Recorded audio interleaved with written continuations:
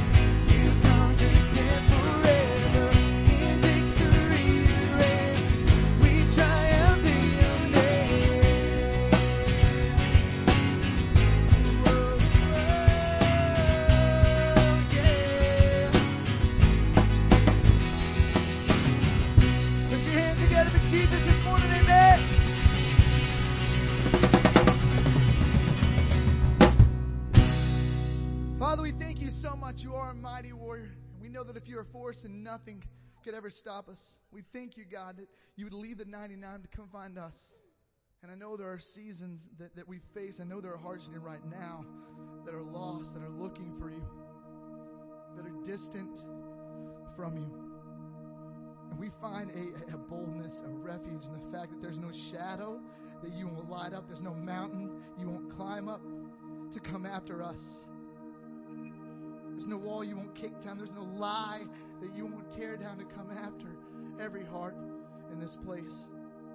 So that I pray right now that our hearts are free, that we have a desire to want to reach out for you right here and right now. And we ask that as you continue to shape us, that you would make our hearts, continue to make our hearts new. We love you. We do this in your Son's beautiful name. Amen.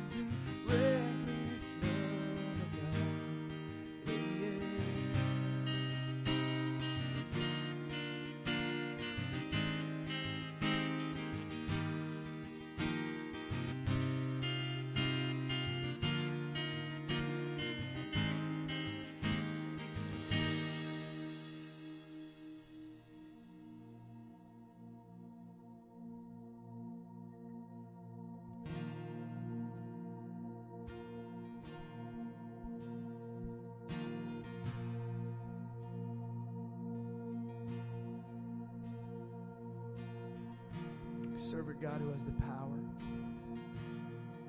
to make all things new.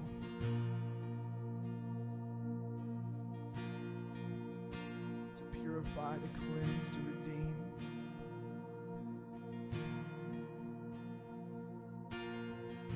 He's not waiting for you.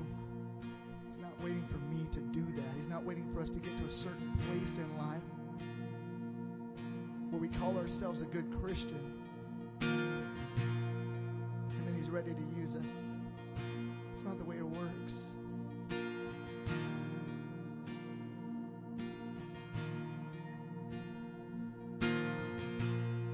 He eagerly waits for us with the understanding that it is Him who heals. It's He who mends. It's He who restores. It's He who makes us new. When we finally get that courage, that boldness to come to the end of ourselves and stand before our King with a heart who is ready to pursue Him in all that we do, He makes us new.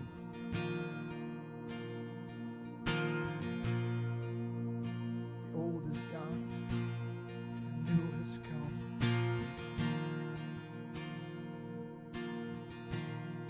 That's what this song sings about. That's the prayer and the beauty of this song. So I challenge you to sing these words, that it would be our desire as a church to be made new, to be made whole in Him.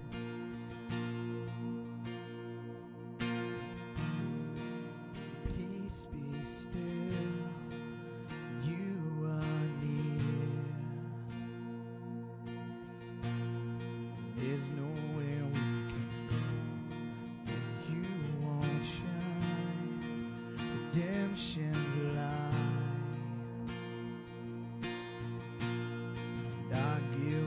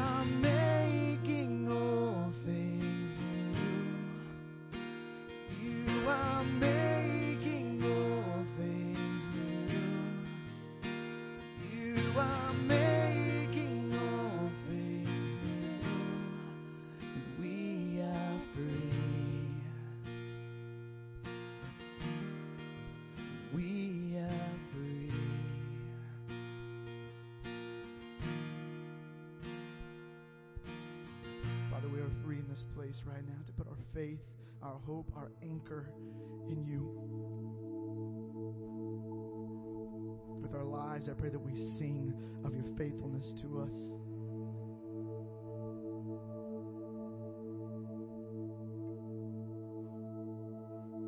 With the days that you give us, it is our heart's desire to praise you. We put our faith in you. And I pray for any heart here right now that feels distant from you, you'd make yourself known in this place. The walls would tremble. It would shake.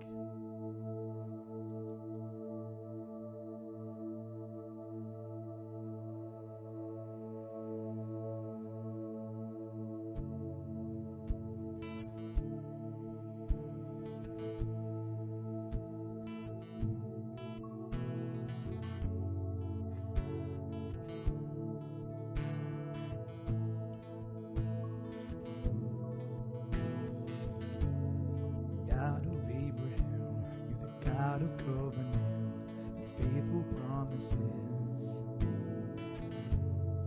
Time and time again, you have proven you'll do just what you say. Though the storms may come and the winds may blow, I will remain steadfast. And let my heart learn when you speak the word, it will come to pass. Great is your faithfulness to me.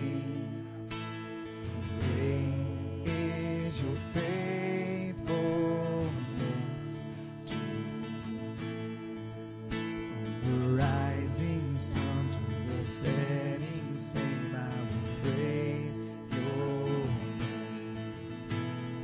name. Great is your faithfulness to me.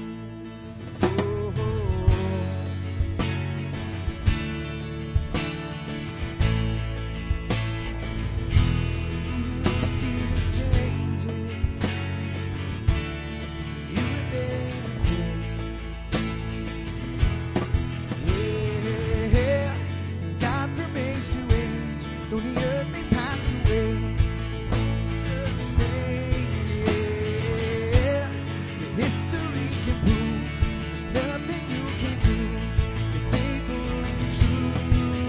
Though the storms may come and the wind may blow, I'll remain steadfast. Let my heart learn when you speak the word, it will come to pass. Great is your faithfulness to me. Sing it, great, great is your faithfulness to the rising sun, the rising sun, the setting same. I will praise your name. Great is your faithfulness to me.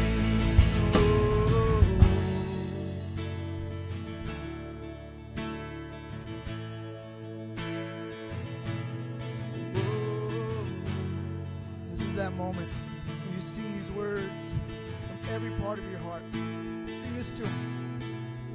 Oh, I put my faith in Jesus, my anchor to the ground, my hope and firm foundation.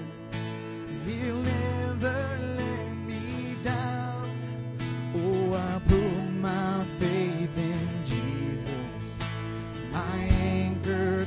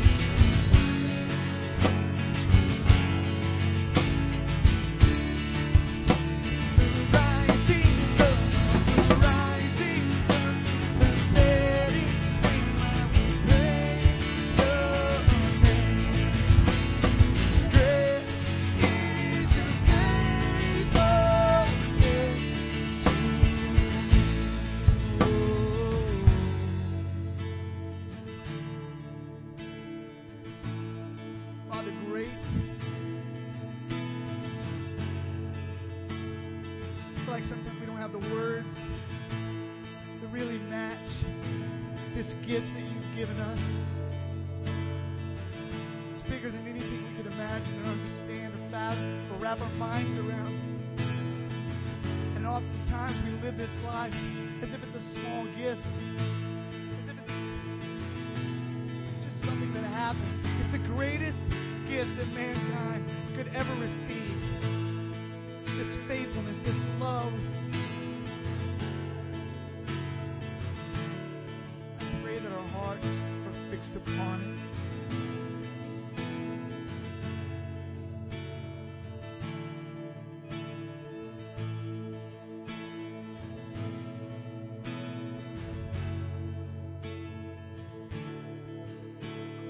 I pray that our stories surround it.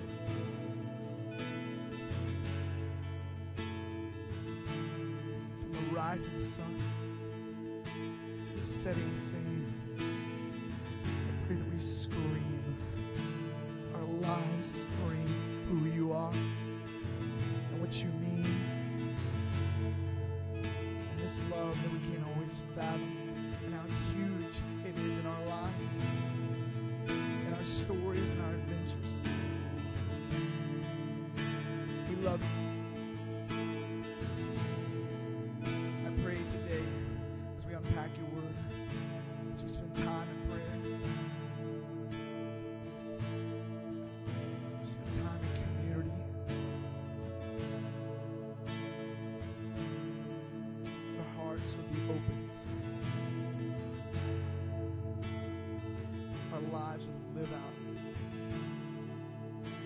our thankfulness for this faithfulness that you continue to show. You continue to bless us with. We do this in your Son's beautiful and holy name. Amen. You guys can be seated.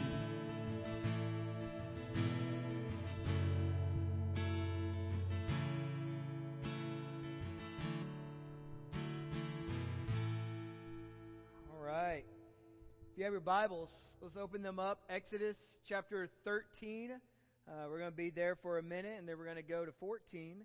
Let me start by saying this. These past few weeks have, just as a moment of transparency, have been so very helpful to my spirit as we walk with the Israelites in the book of Exodus. In fact, I say helpful because God has been graciously helping me see His heart for me through the lens of the experiences of His chosen people. And when we started a few weeks back, as God let them, as God reminded them, I should say, that He is aware of their circumstance, that He is working in their circumstance, and that He will provide for them to be out of that circumstance. And now that was difficult because at the time the Israelites are groaning to God and they're crying out to God because they are being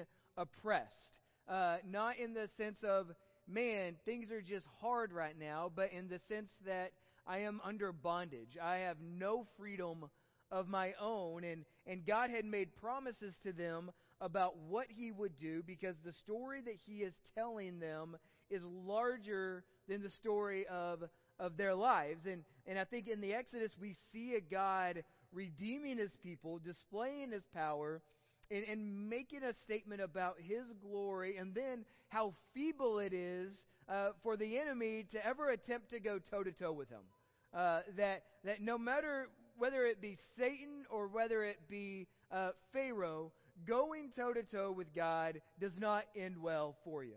And so we walked with them as they struggled with being caught between the belief and the hope that comes from God saying, I'm coming to rescue you, and then the expectation that He would do it quicker and really on their timetable, right?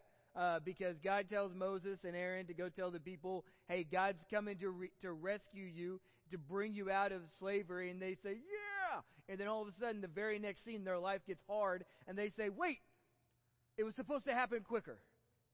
And now what we're finding is that the Israelites are very similar to us. They broke underneath the expectation when Pharaoh places these additional hardships in their lives. And regardless of their waning faith, God has not, and this is the message, that God has not misled them, or He has not been untrue to His word, that He's been working to an end, and that He always intended to work toward. There's never been a moment in the Exodus where God's plans were thwarted. And so in the Exodus, God rescues, but He also teaches His people about these greater lessons of His care and His provision to meet all their needs. Now, this requires at times these monumental steps to reveal His heart in ways that generations following will speak about it, even to today. That what we get to discuss in this monumental moment in the lives of the Israelites, it affects us today. And there is no greater story than the one that God tells. In fact, almost all of our great stories in the history of mankind rip off what God has done in His past. So last week we hit what can feel like a great season finale.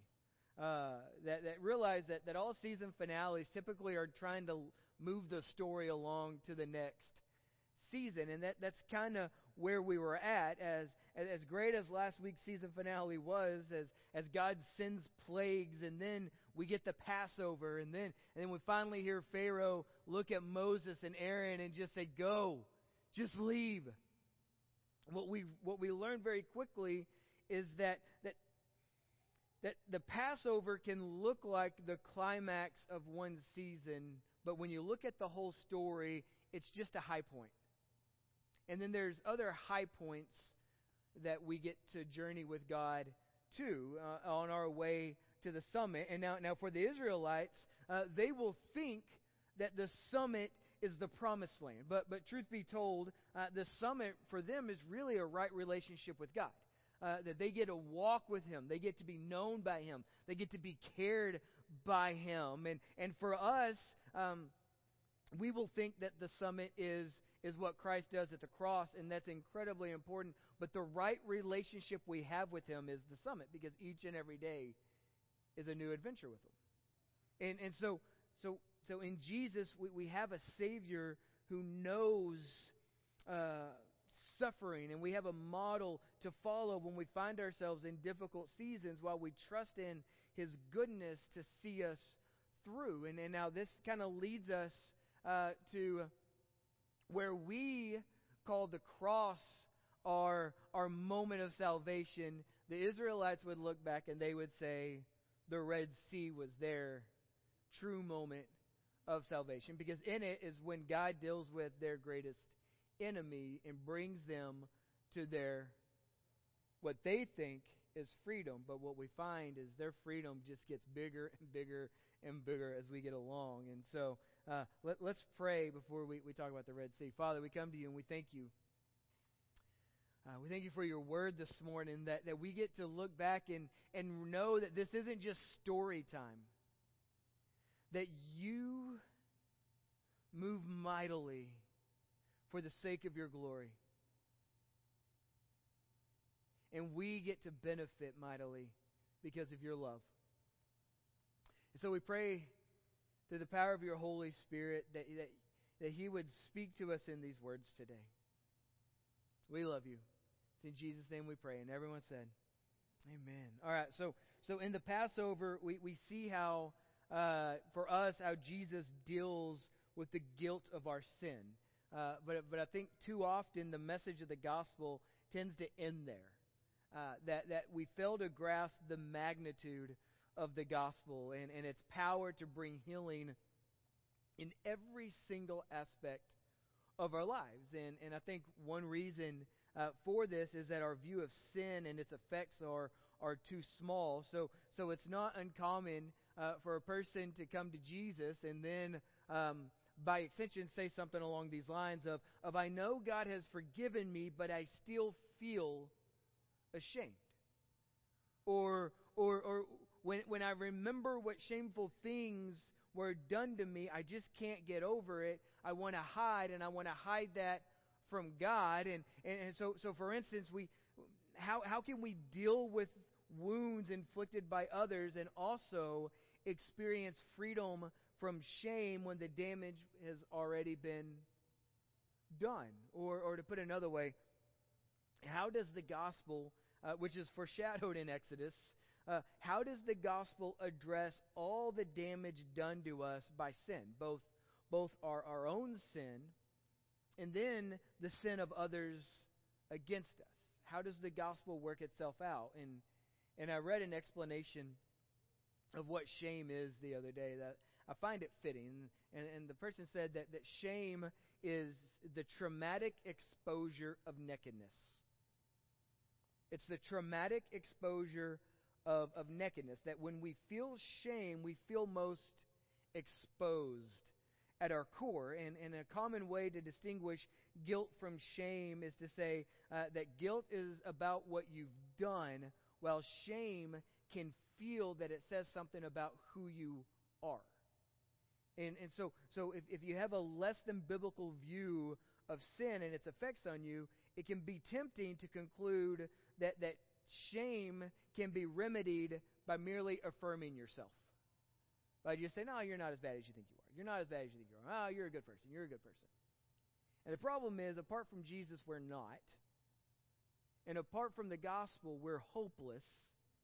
And we are guilty. And we are shame-filled. And so it kind of goes something like this, that you're sorry for what you've done, but you don't feel bad about who you are in certain moments of our lives. But according to the Bible, and this is what we find, that real guilt results in real shame. And yes, it's not just a matter of what you do. It has to do with who you are, specifically who you are in relation to God. And we can see this from the moment sin enters the world way back in Genesis with Adam and Eve, right? It only takes them about 7 verses before they go from they were naked and not ashamed to being ashamed and hiding from God. And the transition point is sin. And so what they do is Adam and Eve, they felt their nakedness and they hid, and the resulting distance from God is a picture of what shame tempts us to do. It tempts us to be separated from the presence of a holy God. And the beauty of the gospel helps us understand God's role in taking our guilt and taking our shame so that we can not just know what God wishes us to do, but what we could see what God does to make possible a way for us to live as His chosen people.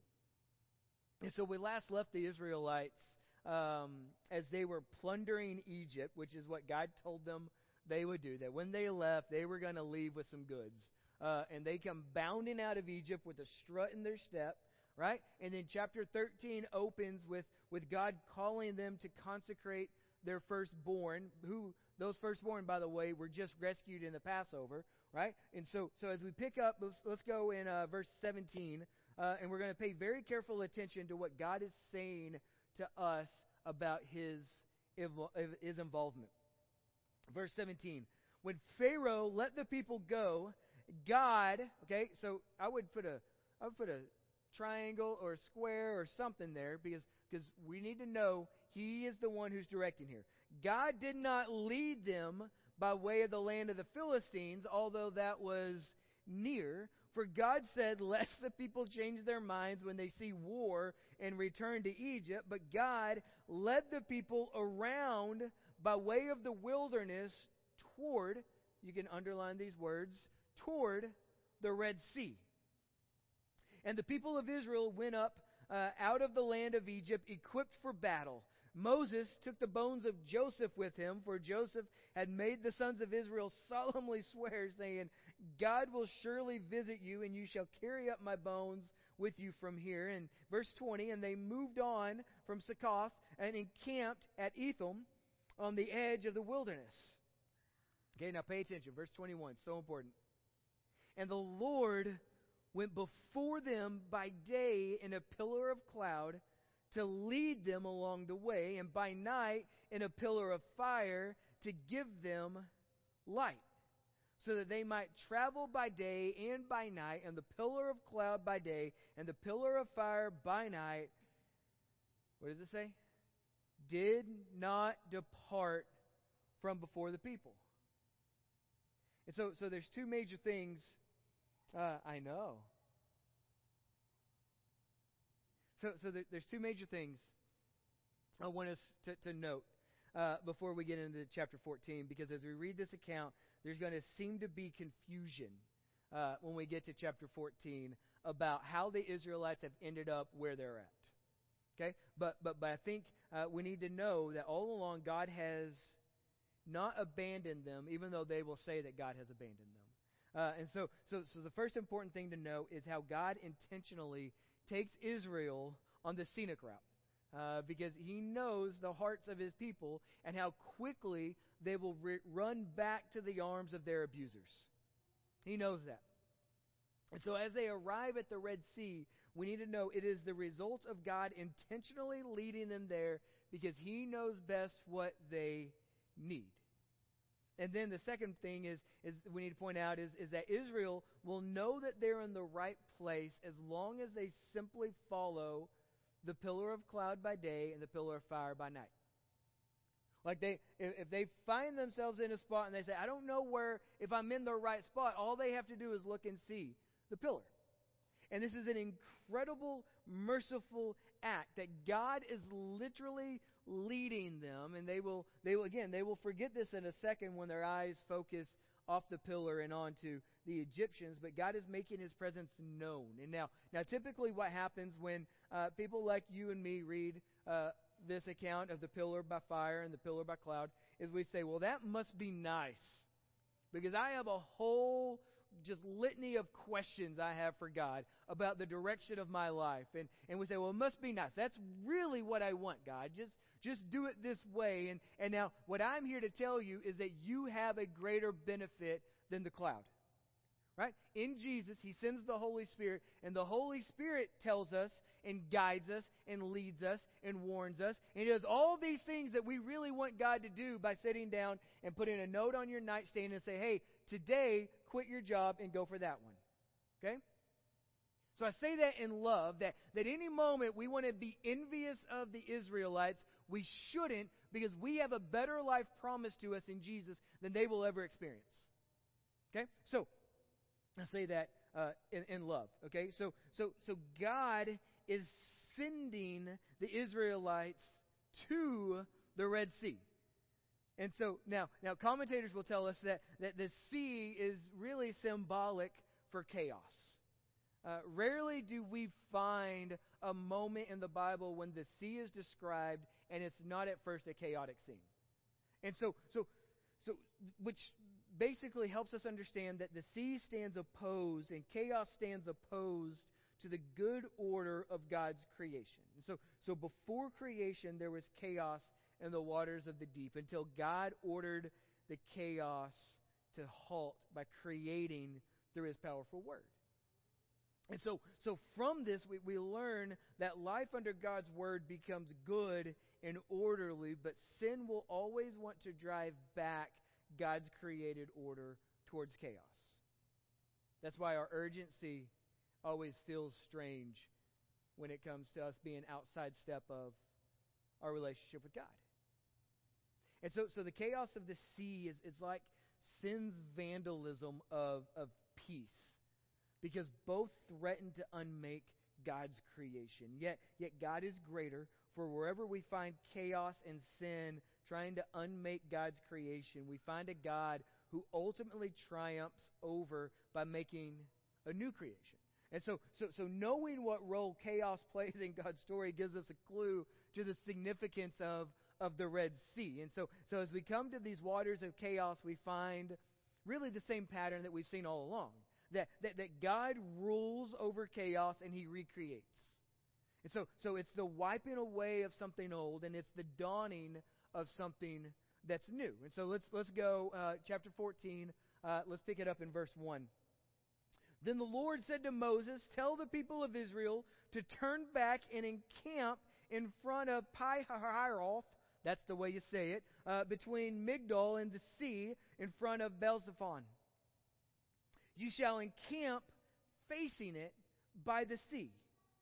And then he tells, hey, Moses, check out what I'm going to do, okay? For Pharaoh will say of the people of Israel, they are wandering in the land, and the wilderness has shut them in. And I will harden Pharaoh's heart, and he will pursue them, and I will get glory over Pharaoh and all his hosts, and the Egyptians shall know that I am the Lord. Now, we've been talking about this for a couple weeks now, because Pharaoh has been walking around as a little g in his own mind, saying, I am the ultimate authority. I have control over what the Israelites do. Okay? But God is saying, no. He will know, if he hasn't already, right? I am the Lord. Then it says, and they did so. So God is intimately guiding the Israelites like a shepherd with his flock. And if there had ever been a question of God's presence as they cried out in Egypt, there was no longer. They had this constant, visible reminder that present though he was, the path that he chooses for them will be perilous. Because we serve a God of adventure. We serve a God of adventure, not a God of comfort. And so God led them straight to the impassable Red Sea and told them, hey, have a seat. Set up camp, facing it. And so we end that scene and we come into a new one in verse 5. When the king of Egypt was told that the people had fled, the mind of Pharaoh and his servants was changed toward the people. Big shocker, right?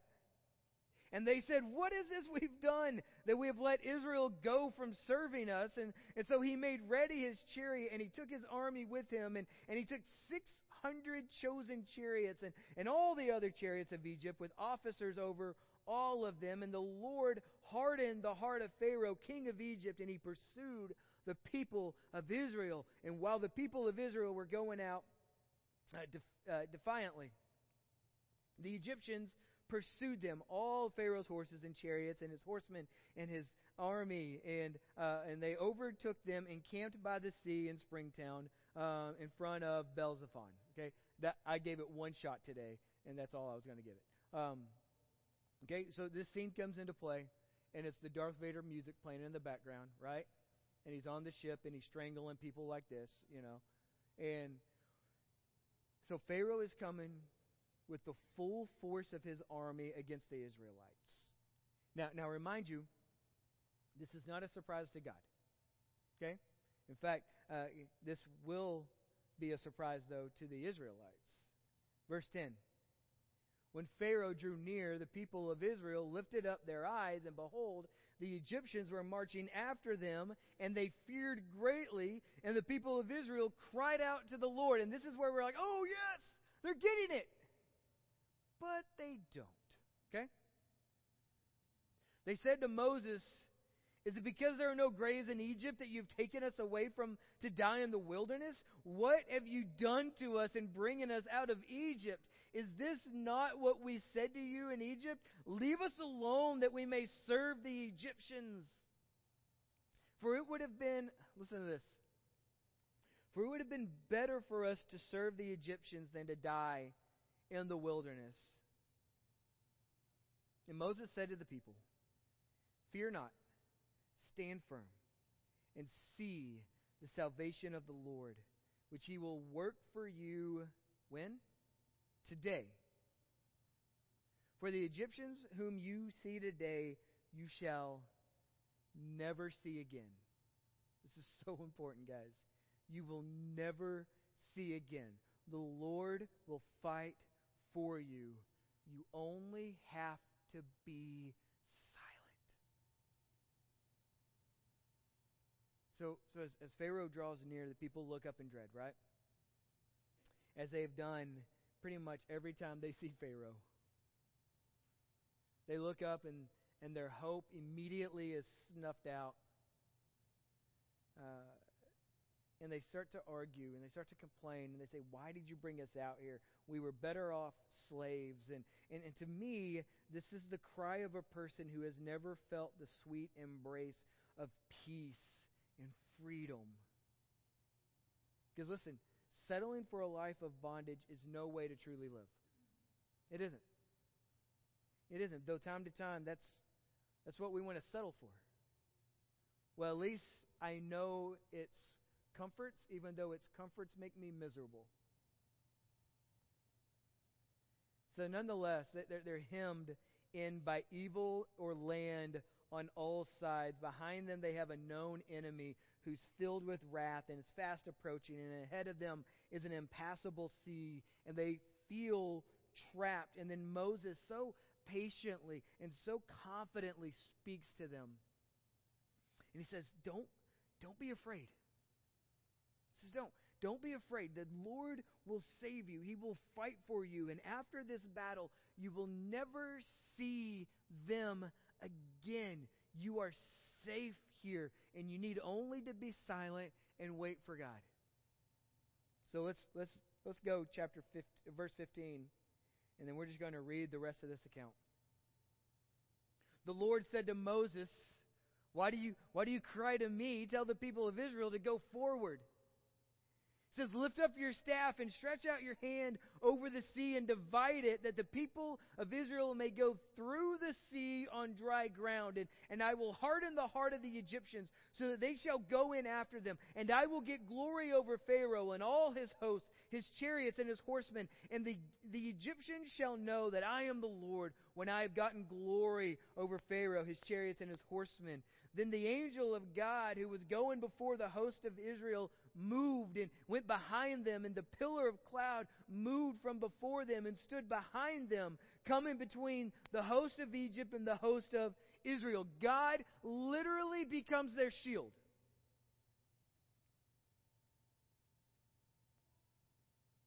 And there was the cloud and the darkness, and it lit up the night without one coming near the other all night. And then verse 21, then Moses stretched out his hand over the sea, and the Lord drove back the sea by a strong east wind all night, and made the sea dry land, and the waters were divided, and the people of Israel went into the midst of the sea on dry ground, the waters being a wall to them on their right hand and on their left. And the Egyptians pursued and went in after them into the midst of the sea, all Pharaoh's horses, his chariots, and his horsemen. And in the morning watch, the Lord in the pillar of fire and of cloud looked down on the Egyptian forces and threw the Egyptian forces into a panic, clogging their chariot wheels so that they drove heavily. And the Egyptians said, let us flee from before Israel, for the Lord fights for them against the Egyptians. They're getting it, right? The Egyptians are all of a sudden realizing, this isn't going to work well for us. Verse 26, then the Lord said to Moses, stretch out your hand over the sea, that the water may come back upon the Egyptians, upon their chariots, upon their horsemen. And so Moses stretched out his hand over the sea, and the sea returned to its normal course when the morning appeared. And as the Egyptians fled into it, the Lord threw the Egyptians into the midst of the sea. The waters returned and covered the chariots and the horsemen and all of the host of Pharaoh that had followed them into the sea. Not one of them remained. But the people of Israel walked on dry ground through the sea, and the waters being a wall to them on their right hand and on their left. Verse 30, and I love how Moses breaks in and tells us this. Thus the Lord saved Israel that day from the hand of the Egyptians. And Israel saw the Egyptians dead on the seashore. And Israel saw the great power of the Lord saw the great power that the Lord used against the Egyptians. So the people feared the Lord, and they believed in the Lord and in his servant Moses. And so here's what we need to know. The Israelites' hope was not in vain. All they had to do was simply wait, stop, and be silent. God literally defends them with the cloud and then literally drowns them in the ocean. So as this new day dawns, the Israelites on the far side, and they notice the Lord's gaze pierces through, and fear dreadfully falls on the Egyptians, and they are no longer. And this is a monumental moment. I know. Their old life of slavery was gone. And a new life with God has just begun. This is their moment of salvation. Because before, the Israelites were still looming, right? Yes, they walked out of Egypt with a strut in their step, but they always knew that enemy is still there. And what you have here is evidence of God saying, I'm going to remove that. The fear of that threat is no longer. So God's people had gone through a sort of death and resurrection. In fact, the Apostle Paul will look back on the Red Sea, and he kind of sees it as an outline for Christian baptism, that death to an old life and resurrection to a new one. And you can go 1 Corinthians 10 there. You can go Romans chapter 6. In fact, one commentator notes that many Christians celebrate the resurrection of Jesus at Easter by singing the Song of the Sea that we find in Exodus 15. That God has wielded the forces of creation, wind and waves and earth, to unmake the enemy and remake His people. And so the Red Sea is so much more than just the Israelites and the Egyptians, guys, because God is bringing His people to Him by removing the guilt and the shame of their former life and walking them into the promised land that comes with His presence and with His blessing. That the shame of their past and the shame of their accusers and their abusers, what brought them, are thrown into that sea and died there. And they no longer have to worry about them. And this is what we have in Jesus at the cross. This is our better promise this morning. Tim Keller says Jesus is the Creator who came here not to smite us, but to be uncreated so we could be recreated. The Maker who came to be unmade so we could be remade. The Judge who came not to bring judgment, but to bear judgment. To take what we deserve so the Holy Spirit could come into our lives. And once our sins are forgiven and begin to remake us. We sing this often here, that you're making beautiful things out of the dust. And this is what we have, that on the cross, Jesus made an end to everything old and began something new. Paul will say that we are new creations in Jesus. In fact, 2 Corinthians chapter 5, verse 17, therefore, if anyone is in Christ, he is a new creation. The old has passed away. Behold, the new has come. When we are made alive in Christ, the change is radical, because what He has done is radical. Are you okay, Ward? You having a heart attack there? No? Okay, here we go. So we stand, as it were, on the far side. If you are in Christ, you stand on the far side of the Red Sea with an old life completely wiped away and a new life beginning. And this new life is none other than new creation. It's the restoration of peace.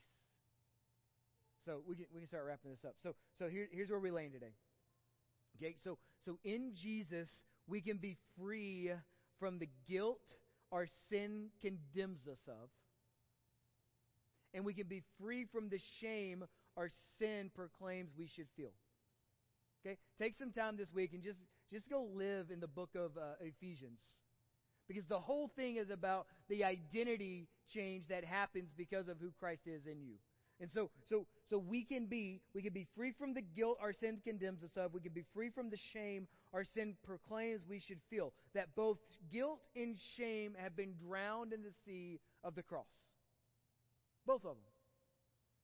And so the Israelites on the far side of the Red Sea had every reason to celebrate. They were free. They never have to return to Egypt. They saw their enemies washed up dead on the seashore. And I would beg to wonder if some of those people that washed up on the shore were some of the greatest ones who brought oppression. That as they looked and they saw, they're like, He's no longer a threat to me. He can no longer do damage to me. And this God who had delivered on his promise to rescue them had also promised to lead them to a new land and a new life. And yet, despite the finality and the hope in that victory, they still, here's what you need to know, they still bore the scars on their backs, and they will still have fear in their hearts, because they were creatures in need of recreation. And almost immediately in the first wilderness scene after the Red Sea, God promised his people that if they would follow him in this new life that he's made possible for them, he would heal them. He would bring healing to those scars and those wounds. He would spare them from the diseases that they had been afflicted with in Egypt. And he says this, he says, I am the Lord your healer. And so I guess our question is God your healer today? Because the shame question really comes down to this. Who do I believe I am in my Father's eyes?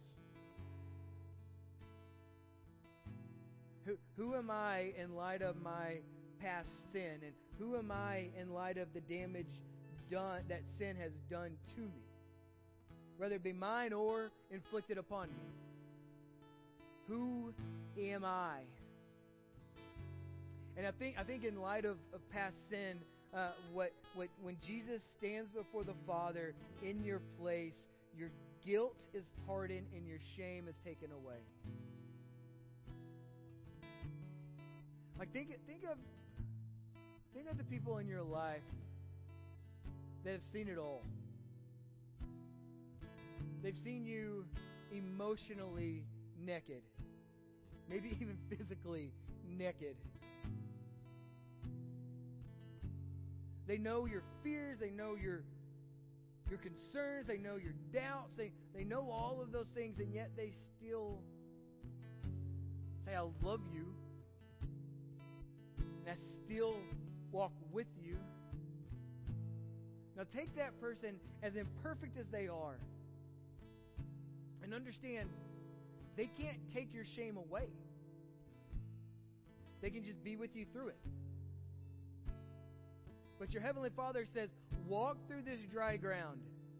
And when you get to the other side and you look back, I want you to see what I do to it. I destroy it.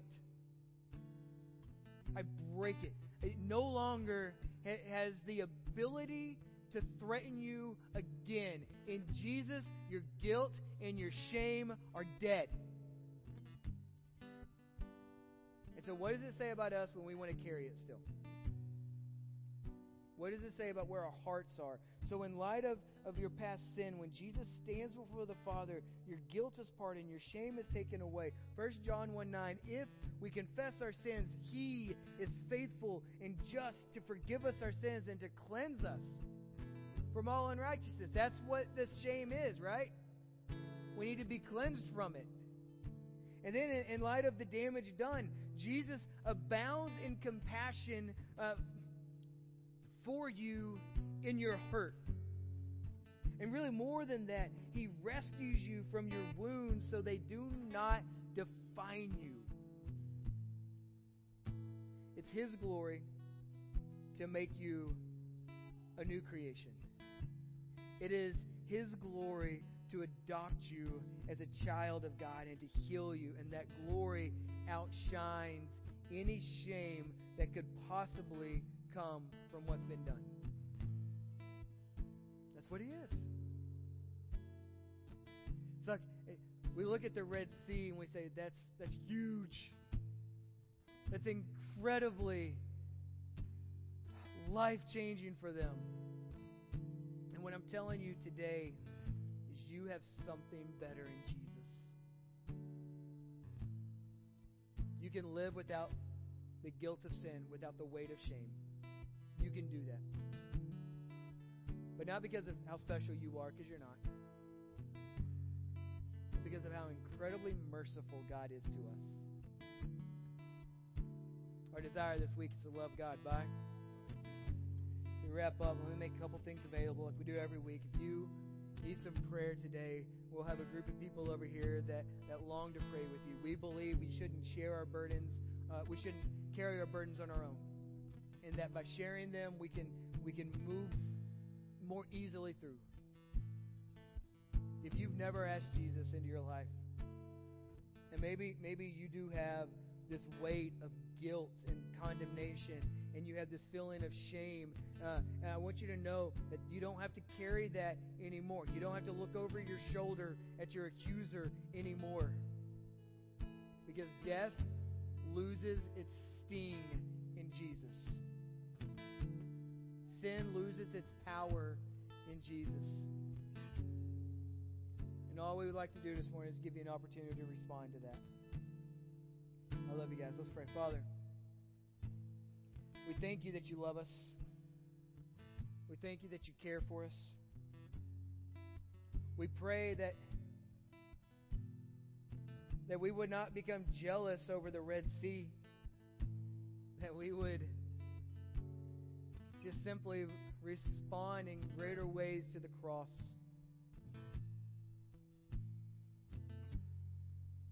Father, I pray we would be able to see more clearly today who we are because of your Son, not who we are because of what the world says. We love you. It's in Jesus' name.